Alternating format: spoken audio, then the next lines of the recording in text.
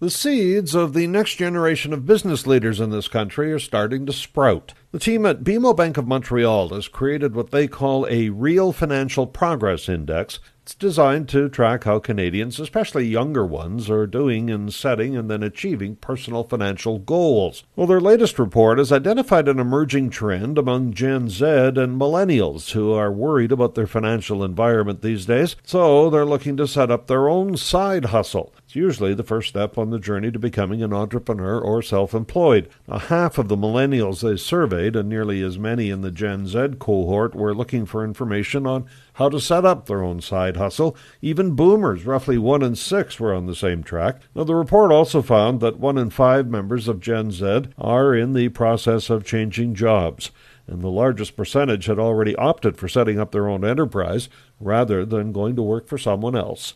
I'm Paul Martin.